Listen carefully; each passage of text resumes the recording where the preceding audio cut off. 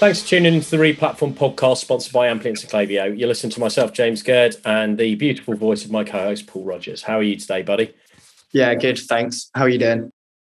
Yeah, I'm all right. Although I am definitely realising now that I always, when we're doing these podcasts, I have the patio doors open for the dog, and now we're getting towards winter. It's a little bit colder in the office. Yeah, I can imagine. Yeah, it's a lot colder this week than it was last week for sure. It certainly is, hence the fleece today. Thanks to all of our regular listeners for tuning back in. We hope you enjoy this episode as well. And if you're new to the podcast, we appreciate you giving us a chance. We hope that we don't let you down and that you enjoy the content. And we'd love a like on YouTube, Spotify, Apple, make us feel much better about our own inadequacies. So let's set up the topic and then we'll get cracking. So today we're talking about by design, how to handle replatform projects when design and development are done by different agencies. So it's common for businesses to select an SI agency partner that will do both design and development. Or they provide all the resource, they do the end-to-end project management for you. It simplifies selection. However, there are projects when the client's specific needs and the level of design that they're looking for, I've seen this with luxury brands, I know you have, Paul, and the brand experience being a huge part of the project, not just a smaller part, means that actually the design skills and capabilities of the development partner aren't suitable for what that client needs. Therefore, they go to market and find a separate design partner. And this approach can has its own pros and cons. So what we're going to talk about in this episode is the pros and cons for separating design and development, how you run an efficient design phase in this context, including like kick-off, briefing, and then aligning design with development, which is the critical requirement in this process. So before we start going into our usual questions and answers, Paul, it'd be useful for you to what's your perspective on this? Because you've come across this a few times. What normally drives people to separate out design? Yeah, so I think there's a few different reasons. Like, I guess a lot of our clients are like premium or luxury fashion brands. I think there's a lot more those types of brands typically want to do this. Like, they'll often want like an independent specialist who maybe works with different fashion brands they kind of aspire to or, really like. And they'll kind of want to bring someone in to handle that part. And then they'll want like an additional kind of best in class development agency to then build, the front end and back end, depending on platform. As effectively as possible. But I think there's various reasons. So often people have this input already. So like we worked with a brand a couple of years ago, they have like an independent creative director, kind of like a fractional creative director, doing 1 to 2 days a week. So it's always going to happen. And there's often kind of relationships as well with these brands where people have used people for a long time. I think, the biggest reason usually is because the brand doesn't necessarily think the development agencies have the right skill set to deliver the scope of the design project. So, and as I said to you earlier, I think often when someone's bringing in a specialist or an independent to do a redesign, usually is a broader scope. So they're thinking more about like art direction and, like digital identity, and they're trying to build something that's more unique and kind of more about the brand than just a website. So I think that's often a goal. And I think there's definitely agencies that can do both sides to a really good level. But I think, when you work with a certain type of brand, they've also got like preconceptions. And I do agree with it quite often where there's a brand where they literally just want to have an isolated project that's focused on, I guess like their identity, their content, much broader than a standard like web redesign. And I think that's probably the biggest one. Yeah, I think that the point you made about art direction is really important, because there's a difference between design and art direction and aligning a visual aesthetic with the brand concept and the brand values, so that there's a coherent story, which a lot of people who work in e-commerce who might be good at looking at what, interactions and how it works functionally in user journey won't understand that level of like brand design. Not everyone believes in that, but for those who do, it is very, very important. So you're right. So with that in mind, let's start getting into some of the areas. So number one, let's talk about the risks of separating out before we talk about the benefits. So a few for me is normally it's increased cost. If you get a specialist design partner, inevitably the cost of doing the design phase with them, it'll be slightly more involved. There'll probably be more iteration. It's going to be typically a big chunk of cash more than if you just do a design phase of the development agency, usually in the brackets of 10,000 plus additional cost in these projects. Then you've got the separation of two different agencies having to come together to deliver a cohesive project. And most of the agencies won't have worked together before, which means they don't have a process for that transition between design to development, which adds risk, which you need to mitigate around. And then the other one for me is that not all designers understand interaction design for e-commerce. They might be very good at visual design and brand design, but they might not understand how that design needs to translate into different breakpoints, into different devices, how people are using devices, and therefore how to make specific layouts work functionally as well as visually look fantastic. I've seen this in a jewelry company where visual designs look fantastic on paper, but they were just too large. Everything was so big that in a browser, it meant that hardly any usable content was visible within the screen. And it made so much browsing to get to calls to actions or, being able to use the content. So you realize that actually the blend of skills might not always be right in a separate design agency. So those are mine. What about yourself? What are the risks you've seen in separating it out? Yeah, so I think the three biggest ones that I always think about, because we do have this discussion quite a lot. I think first one, as you said, is cost. So I think, it's always typically going to cost more. Not always, but it's usually going to cost more.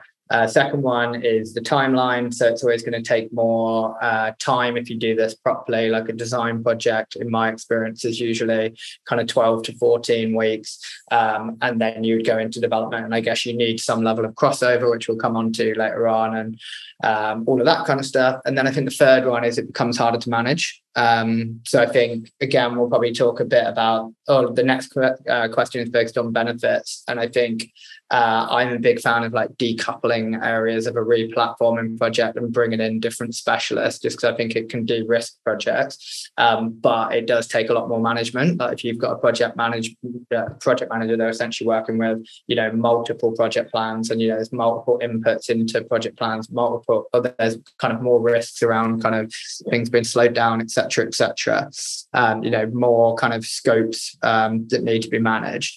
So they're kind of the biggest ones for me. But I mean, the other one, to be honest, the other really big one is occasionally you'll get, and I guess this comes down to briefing and setting parameters, but you'll often get designers that just fundamentally design outside of the capabilities of not only the ecom platform or like the whatever else is kind of influencing the front end, but also like the third parties or apps that you're working with as well, like for example search or back in stock or filtering or whatever else. And I guess that just comes back down to briefing correctly and making sure you've got the right kind of detail for them up front. But they're probably the biggest ones that I've seen. Yeah, I think it's, and actually we'll come on to some of those things, especially around like third-party apps and constraints within the design process. We'll come on to that later when we talk about how you align dev partners with design agencies and getting the design brief fit for purpose. But let's flip. We've done the potential risk. What the benefit in your mind? What are the benefits of splitting this out and having a specialist design partner?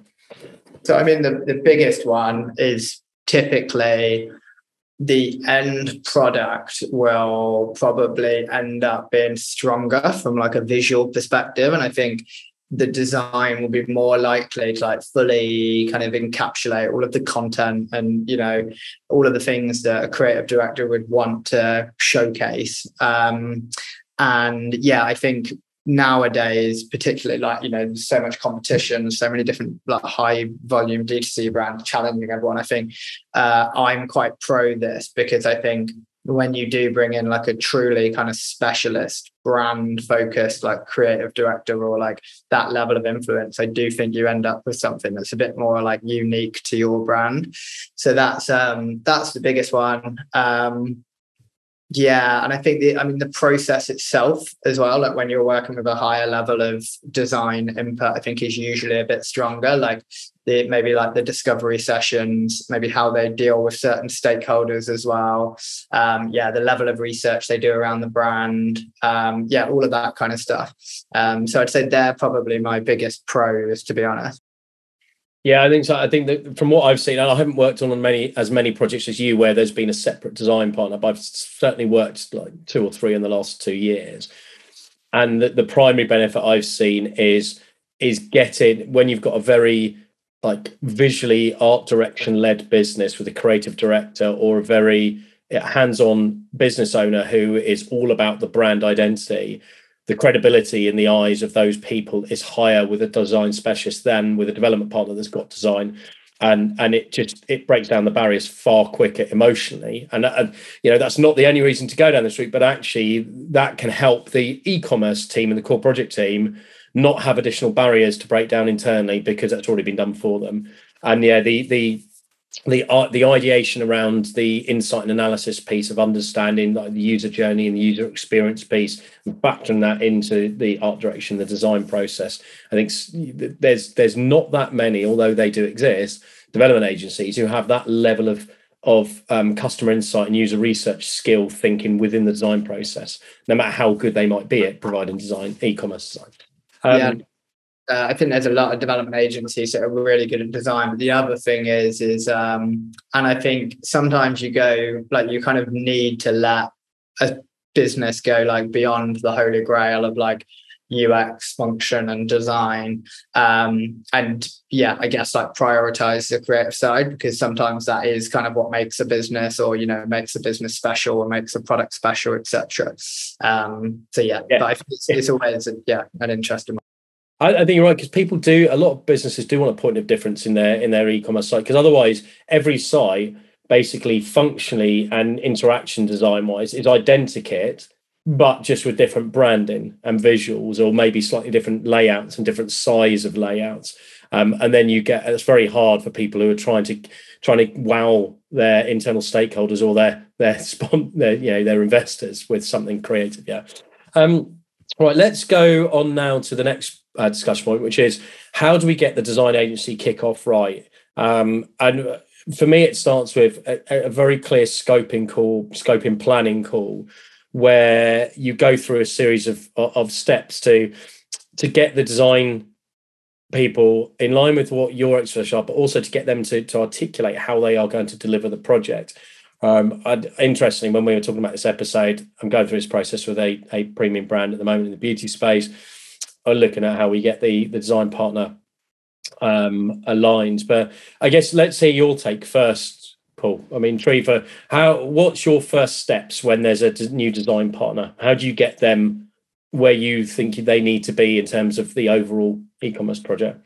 Yeah, so I think there's a lot. When we have done this, there's been, and I probably didn't actually think about it as much when we were talking about this earlier as I did when you were just saying that. But I think the more preparation you can do up front, the better. So when we have had an external designer, because there's always going to be like, usually you'll have sessions where it's more about the brand division, the product, like that are more focused on like the creative side. And I think when you're trying, because you want to separate, you don't want to like restrict like the creativeness around design, but you do want to set parameters. And what we've always done is we've had like an internal workshop where we've essentially presented like a big spreadsheet with like different areas of the project, like functional areas that are going to be within scope. And then we started to build examples of like how things need to work. And then we've kind of kept them fairly isolated, but just started to like essentially like give the designers guidance around certain pieces of functionality. And then we've asked the client to then fill in an equivalent on their side. And then we've essentially kind of done a walkthrough with the designers. So I think that's pretty useful. And that might not be like core things like, like the image gallery on the PDP, for example, but it might be things like notifying me when back in stock or search or, filtering or whatever else. So I think that's really good. I think the holy grail of getting this right is probably still like you want to have. So this, actually, this is probably the next question more than anything else. But I think getting the two parties working together with like that crossover, like kind of bit in the middle, like Venn diagram type thing is very important. And then I think you've mentioned the roles and responsibilities. That's obviously really key. Anything, you can do around, you can kind of add from like a kind of platform perspective as well, just in terms of any restrictions on that side. So a good example is the Shopify checkout. Like that one always comes up, and you kind of have to reinforce that repeatedly to internal creative people and the design agency. And any kind of like bits of user experience, best practice you want to follow. Like, again, you might want to have certain kind of guardrails around other aspects of the site that you kind of want to retain or not give them too much freedom around. But yeah, I think that's it. And then I guess the only other thing I would say is, I think in that process, if you can, having the two agencies speak to each other and build rapport helps, because the worst thing around this is if the agency resents, or if the two agencies resent each other. Like, we actually did a project recently where there's a very creative-led full-service agency and a very technical-led full-service agency working together on a project, and we had to like really work to get them working together, and the end result was really strong. And actually, I think we benefited from both sides having like a little bit of or like having team members. So like, there is a designer on the dev side who, understands Figma inside out and stuff like that, and knows the right questions to ask. And equally on the design side, they've got a developer that's worked with Shopify in this instance. So they have a better idea of, how far they're pushing things from a development perspective. So that worked really well, but getting them working together, can be really challenging. So I think the earlier you can do that, and the earlier you can make like the rationale clearer and, get the two inputting, I think that will make them a bit more comfortable and prevent friction. What is Amplience? In a word, it's freedom. The freedom to build a digital experience as limitless as your vision. Create, preview, schedule, and manage all your content in one easy place. Find out more at amplience.com. Amplience. Experience freedom. Yeah, I think that's reducing friction is such an important point here. I think for me, the way I tend to approach it is I have an internal kickoff with the design agency first, before then doing the alignment piece with the development agency. So I actually just discussing this interestingly with a client who as well yesterday and today, and to make sure we get the design agency kickoff right. And they've done a lot of discovery work in terms of getting the right partner, who's a good fit for the business, who's got the right credentials and skills. Now let's get them understanding and in tune with the project. So I typically like to break it down into that meeting first, which is about, okay, who's your project team, what are their roles and responsibilities, and how we're going to work together on that angle. So it's clear who's doing what and why. Do you have a project manager? Not often. There'll probably be a client lead, and there'll be a lead. It's normally a lead designer. What's the process for the design phase? How many steps are there? What's done at each? Who's involved in each? What the outputs and deliverables are, so we know, because that then gives something tangible that the dev agency can review and go, okay, well, we're expecting this at stage 3, but they're saying that's not going to be there. Let's align. Then them to talk through the briefing process. What do they expect? What do they need in the brief? That can help us to identify any gaps where we think their thinking might not be as deep as is needed. And this comes back to your platform context. If we know that a platform like Shopify, where there are specific app limitations in terms of what the designs have to fit around, if they're not requesting and demanding specific things within the brief, like what are those key requirements, what are the apps you're using, we need to make sure that's flagged and dealt with up front. Then get them to specify what inputs they need from the business. So what information, what data, what insights they'll use. Then asking them to map out their standard alignment process from a UX UI design point of view. How do their designers work with the UX designers in the agency to align the design artifacts with the development process? Are there any potential issues there? Because if we can go through this process of the design agency, we can tease out any potential risks or gaps that we need to plug up front. Then down to you mentioned things like Figma tooling. What systems they're going to use? What will we have access to? What will devs have access to? What's their sign-off process, and how will they take those artifacts and turn them into finished outputs?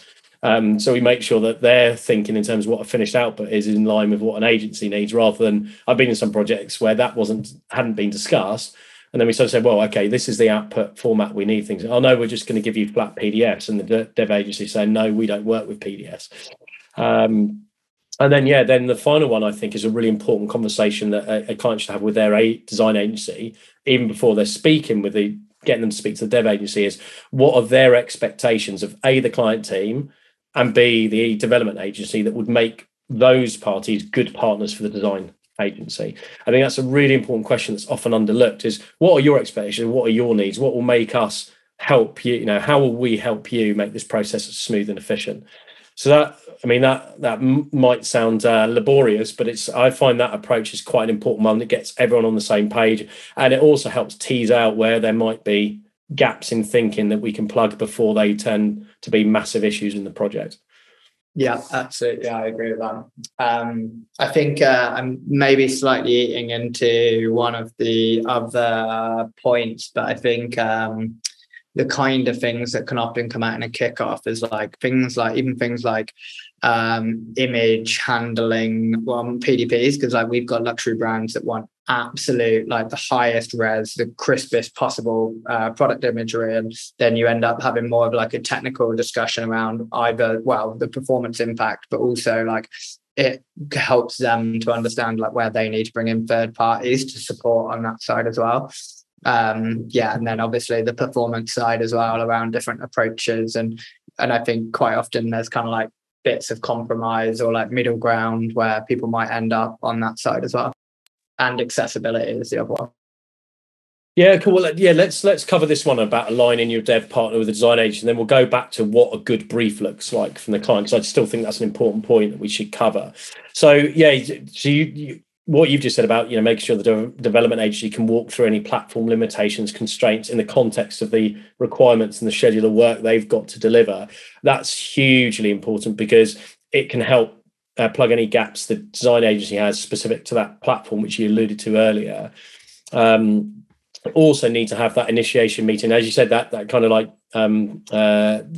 what's it called, Venn diagram piece of what's the ratio. So where do the two meet, and what are the roles and responsibilities, so there's delineation and people aren't duplicating effort.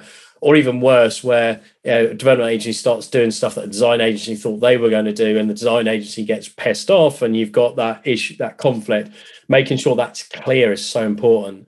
And I think you made a point earlier before we start recording, which is let the design agency breathe. Basically, don't put too many constraints on their creativity. So managing the development agency, so they're not going in and imposing a way of working based on how they would do the designs. So maybe you can talk a little bit more about that, because I think that's a really important point. Yeah, I think you almost, from my perspective, I think you almost want to let the design agency to a certain extent have a lot of freedom, apart from certain small areas, and then you want to bring in the development inputs, because although it might not be as efficient in terms of delivery and timeline, I think it allows people to see something that's maybe a bit more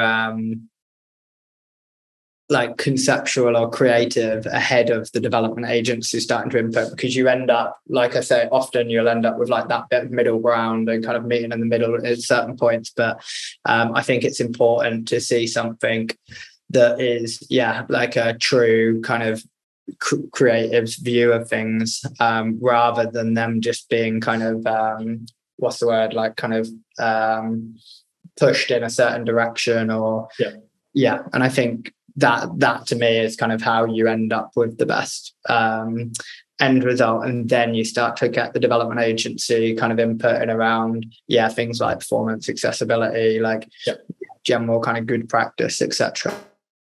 And also the other, sometimes you'll have a specialist UX input. Sometimes that will come from internal and development agency, etc. And then you end up with collaboration around all of that stuff. But the initial brief to a design agency is usually more brand, visual, leveraging kind of assets and content and all of that kind of stuff. And you want to kind of, I guess, see things first before you then start to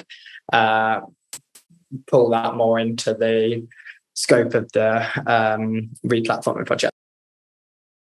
Yeah, definitely. That's why I think to build on that, making sure that when you're aligning the two agencies, factoring into the project plan, development agency input at each stage of design when something's going to be produced, whether that's whatever form status it's in, before the final version is done and the design agency thinks it's signed off. So this is when a key page type is the home page, or when the overall site IA, information architecture, the navigation, the hierarchy, the taxonomy, that bit is done. Anything which is a core user journey, it could be like a subscription product, or it could be like loyalty, redemptions, etc. Anything where it can have a UX UI design and development implications, so that they can just sense check and feedback and nudge it in the right direction if there's anything that could cause problems in the development queues, or could add cost from a development point of view that the client doesn't want to incur later on.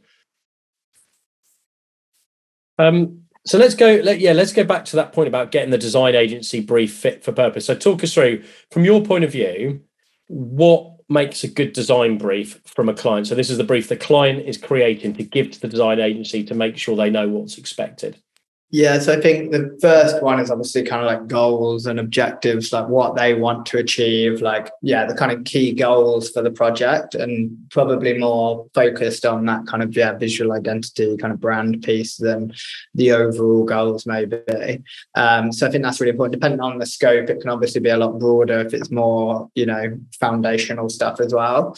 I think as many kind of examples you can provide at different levels, maybe certain brands that communicate their value proposition really well, maybe certain brands that do content really well, like product page example, all of that kind of stuff, and then more specifics from there. I think that's always really good, just because it can kind of inspire designers or design agencies to have a better view of what needs to be in and out of scope and how long they need, etc. And also what you don't like, because that's critical, because I've seen it where people have been given, this is what we like, and someone's come back with a design and people are going, I hate it because it's like this brand and we don't like that brand, but you didn't tell us. So yeah, exactly. And I think the other thing, just detail around the business as well, key product, even things like the highest traffic product, all of that kind of stuff, key user journeys, as much kind of details you can have around that. And then if there are any kind of key technical restrictions, probably good to give early visibility of that kind of stuff as well. But yeah, it's kind of like any other brief really, just the more context you can give, and the more detail around what you're trying to achieve, the better someone can foresee what the scope should look like, how the project should work, who should be involved, how much it should cost, etc. Yeah, exactly. And I always encourage customers to build out that insight piece of anything around, like you said, the key customer types, products, is put some data to it, show how that's changing over time, build out the segments. If you've got personas, whatever you've got where it can actually give people a qualification of what these segments and customers mean, who they are, what do they like, don't like. This including things like really important feedback through customer service, whether that's from live chat or emails or social things customers like, don't like, the things about how they tick and how they feel. And also key business insights. What are the key things the business has learned and knows about its brand, its products, and its customers that will help them better understand from a design point of view. So yeah, the more insight you can give, the better. But with the one caveat that if you give them 300 pages of data, you're going to slow them down massively. So you've got to think really practically what sort of data is going to be useful, what's going to inform them. Sometimes it's things like not just putting it into a document, but giving them a walkthrough of an analytics tool which is showing people's journeys through the site, where people drop out, getting them a feel for how people are currently using it, whether that that could be a content square, it could be it could be one of many tools that people are using to get their page level analytics. So sometimes that level of walkthrough, rather than just document everything, can be useful. And then I think you already touched on the requirements for key page types and user journeys. Take what's in the scope of work with your development agency and summarize the essential stuff that could influence the design thinking. As you said, stuff like notify me when back in stock. Has that plan been planned on PDPs? Things like paying installments. Have you got the right information so they know how that needs to be visualized in there? And that's got to be important information at that level of the user journey. Yeah, absolutely. It brings me on to I guess my last question. And I know there's probably loads more we could carry on talking about. We're trying to boil this down to a manageable episode for people. Is the whole? I guess it's the project management. It's the managing people, decisions, conflicts, etc. What are your tips for keeping this process afloat? Keeping it practical, so you haven't got like laborious amounts of project management slowing you down, but equally you've got the right level of control to keep it flowing well.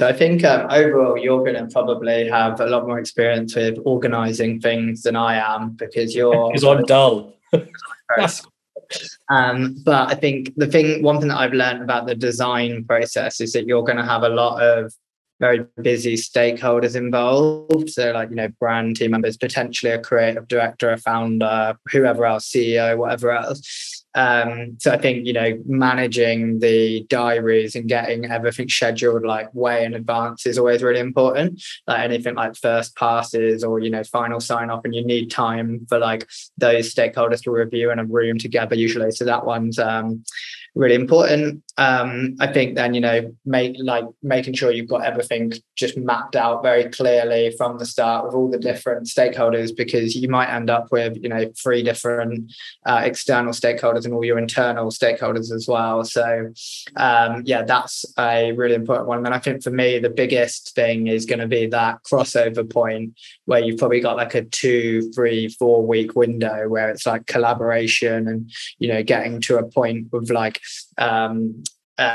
getting suggestions from the agency and internal, applying revisions, next phase, etc., and getting that to be efficient so that it doesn't just go on and on and on, essentially. So I think getting that ironed out at the start, making it clear, like, when you expect revisions to be turned around, like all of that kind of stuff. And also that, like, how you present them, how you get feedback.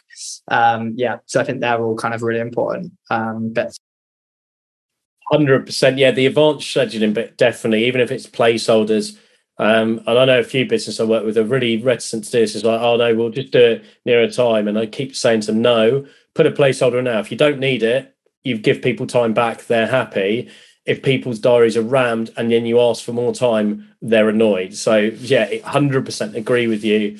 And that comes back to the RACI matrix again, like who's responsible for what, who do you need? You don't need everyone in all of these milestone calls and meetings. Get the right people. The other bit is comms channels. You don't want to be dependent on having to schedule a call or a meeting for everything, or having an email, which is, I hate emails. They don't always land. They get lost in people's inboxes.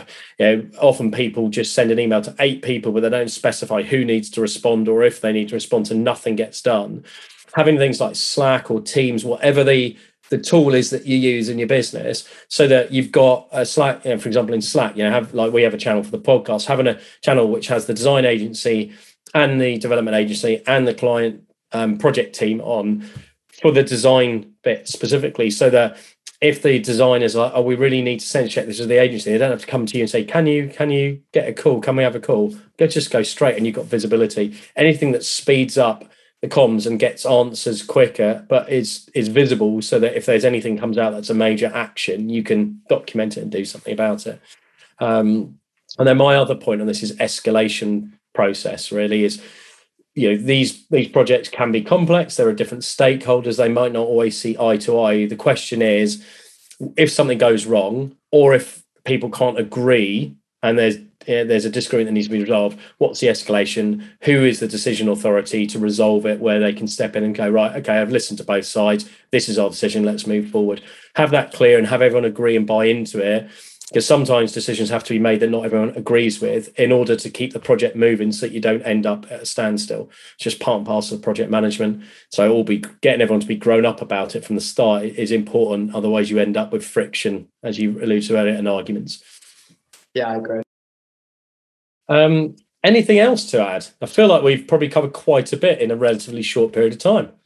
Yeah, no, I think, yeah, exactly. Yeah, we covered a lot. I think, yeah, the only other, like we talked about, kind of governing, accessibility, SEO, like they're the only other 2 where you need like a layer of governance. But to be honest, I think that's usually pretty manageable, and it's not the end of the world if you need to make some smaller changes further down the line, but obviously good inputs to have through the process. But yeah, I think we've covered most things. Yeah.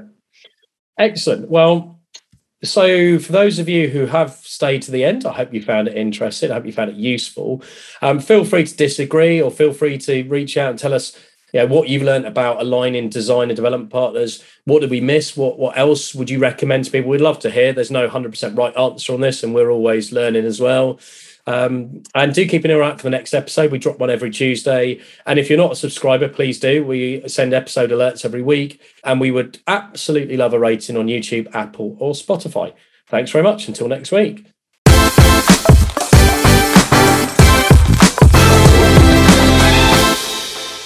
For more information on this topic, head over to replatform.fm for our audio podcasts. To discuss a project, or if you'd like to chat about any of the topics covered in this episode in more detail, please reach out to myself, James Gurd, or my co-host Paul Rogers via LinkedIn and Twitter. Thanks again for listening, and keep your ears peeled for the next episode.